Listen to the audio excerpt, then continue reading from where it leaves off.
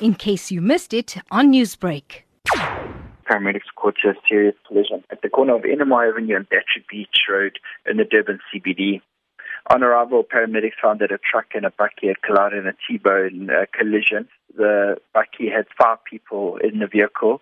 Unfortunately, the 3 males, believed to be on retirement recently, had sustained major injuries, and there was nothing more paramedics could do for them, and they were declared deceased at the scene. The driver and the front seat passenger had sustained injuries, and the passenger had to be cut out of the vehicle using the jaws of life.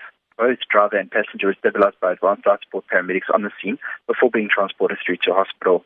The truck driver sustained no injuries. Has the cause of the accident been determined at this stage?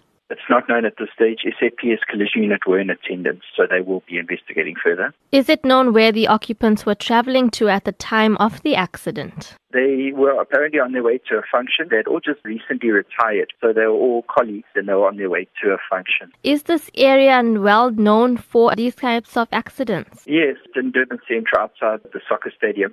So it's quite a high activity zone, and we do see a lot of accidents in and around there, as well as pedestrian accidents in that vicinity as well. Newsbreak, Lotus FM, powered by SABC News.